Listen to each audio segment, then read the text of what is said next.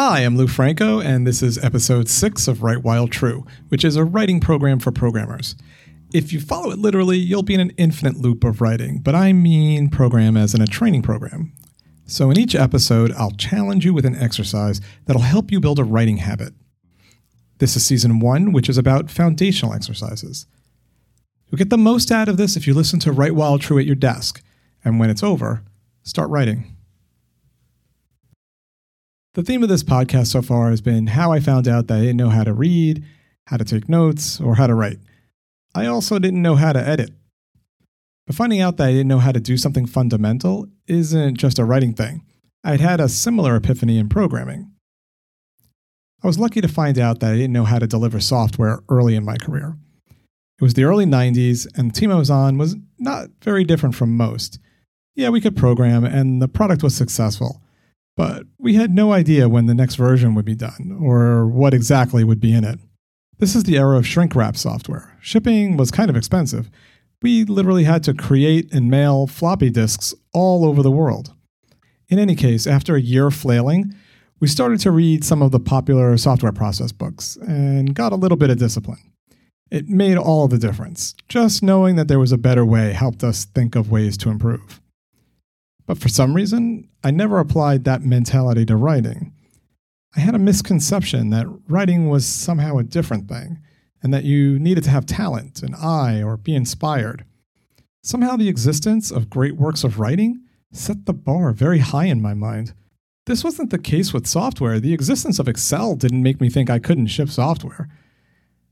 During that time, I had a pile of abandoned writing projects that never went anywhere. In a lot of ways, these should have just been smart notes in the way I described in episode 2. Good raw material, if not yet publishable. When I wanted to publish a blog post, I would read a first draft over and fix the spelling and grammar, but not much else. The process was chaotic, non-repeatable, and didn't improve the piece enough.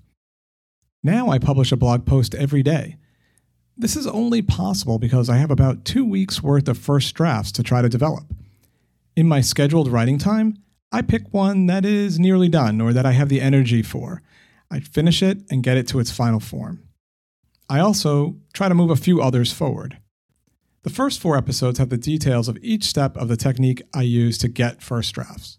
It's not for everyone, but if you're like me and you think a repeatable process will work for you, I think you'll make progress if you try it.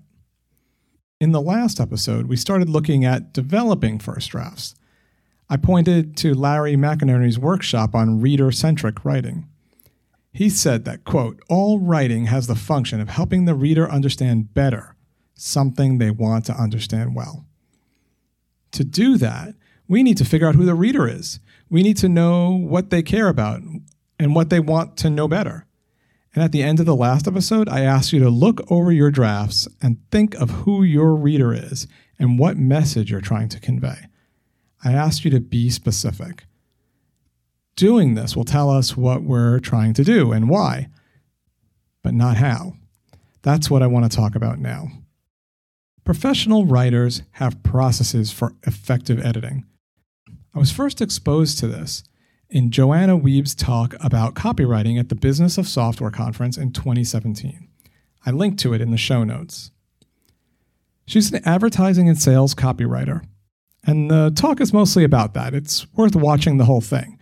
But near the end, she said something that astonished me. She said that she edits in sweeps. In her system, she has 7 different kinds of sweeps, which she describes. But the idea of sweep editing is what's stuck. In sweep editing, you go through your document only looking for one thing. You highlight it in the first pass, and then go back and consider the problems and fix them in a second pass. Because you are specifically looking for one thing, you can do it very fast. And because it's one kind of thing, you're not constantly context switching. It's in contrast to trying to fix everything at once as you go through the document. In this sentence, a spelling error. In the next, rewording it. Maybe this paragraph needs to be further down the document for some reason. You get the idea. But more importantly than that, sweep editing is something you can learn and get better at. I'm not sure that the kinds of sweeps that she does are right for me, but she has videos for each one of the 7 sweeps on her site, copyhackers.com, if you want to see what they are. They're very tuned for the kind of writing she does, which is advertising and sales copy. I follow the idea of sweeps, but I'm trying to build my own. My first sweep is to make sure the piece delivers its message to my specific reader. Remember, the function of writing is to help readers understand something better. I often want my readers to also take some actions. In last week's exercise, we identified our specific readers and the message or actions we want to communicate. In my first sweep, I go through the document and highlight anything that isn't part of that message. Then I go through and consider removing those pieces. Before I delete it, I copy it into Obsidian into a new SmartNote because any of those paragraphs could be the seed of a new idea. My second sweep is about structure and sequence. In this sweep, I just want to make sure that the piece uses its opening to establish the problem or motivation to keep reading. There are structural formulas that copywriters like Joanna use to motivate the reader to keep reading. In the talk that I linked, she talked about the structure of problem, agitation, solution. You set up a problem, you develop it, and then you make sure that the reader understands that the problem is important, and then you solve it. In the video I pointed to in last week's episode, Larry McInerney called this creating instability. He explained that you need to describe the cost to not solving a problem, or the benefit of solving it. This is all part of agitation. So in my second sweep, I am mostly concerned with sequencing the writing. I don't rewrite anything. I just reorder it and then highlight underdeveloped areas. An important part of sweep editing is that you have to stay focused on the job at hand. A little bit of tweaking along the way is fine, but these 2 steps are mostly about deleting, sequencing, and identifying underdeveloped areas, not grammar or voice, and I only do some writing at the very end of these sweeps to fill in the gaps. At the end of the process, the piece is not finished, but the shape of it should be pretty good. The third sweep I do is to make this even more specific to my reader. In this sweep, I go through it sentence by sentence and look for areas of where I am writing too generically and highlight them. And remember, each sweep is 2 passes, one quick one with highlights, and then a second one where you consider and fix the problems. The goal of the first 3 sweeps is to make sure the piece will deliver the specific message to the specific reader. It's only after these sweeps that I would consider showing this writing to someone else. I consider this my second draft. It's not done, but it's substantially the shape of the final piece. I should also say that a possible outcome of these sweeps is to abandon it. If it's clear that I can't make this idea interesting, then I will take salvageable parts of it back to Obsidian and move on to something else. Next week, I'll talk about the sweeps I do to get from the second draft to the final form. In my intro, I asked you to listen at your desk, ready to write when I'm done speaking. But first, I want to thank you for listening so far. This is a new podcast, so I'm depending on you to spread the word if you found it valuable. And please send me your feedback email at writewhiletrue@loufranco.com or find me on Twitter @loufranco or look for me on LinkedIn.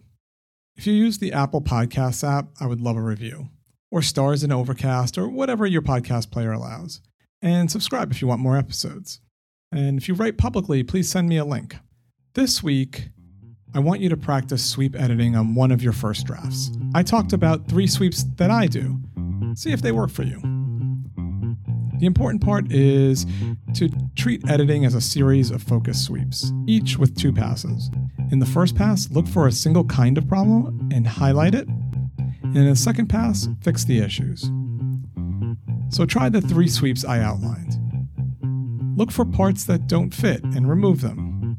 Then sequence the work so that it opens up with a description of the problem, moves on to agitation, and describes the cost of the problem and the benefits of a solution. Finally, move on to your solution. In this sweep, you're mostly reordering. But if parts are missing, you have to write them. Finally, go through the piece sentence by sentence and see if you can make it more specific to the reader. This is easier the more specific your identified reader is.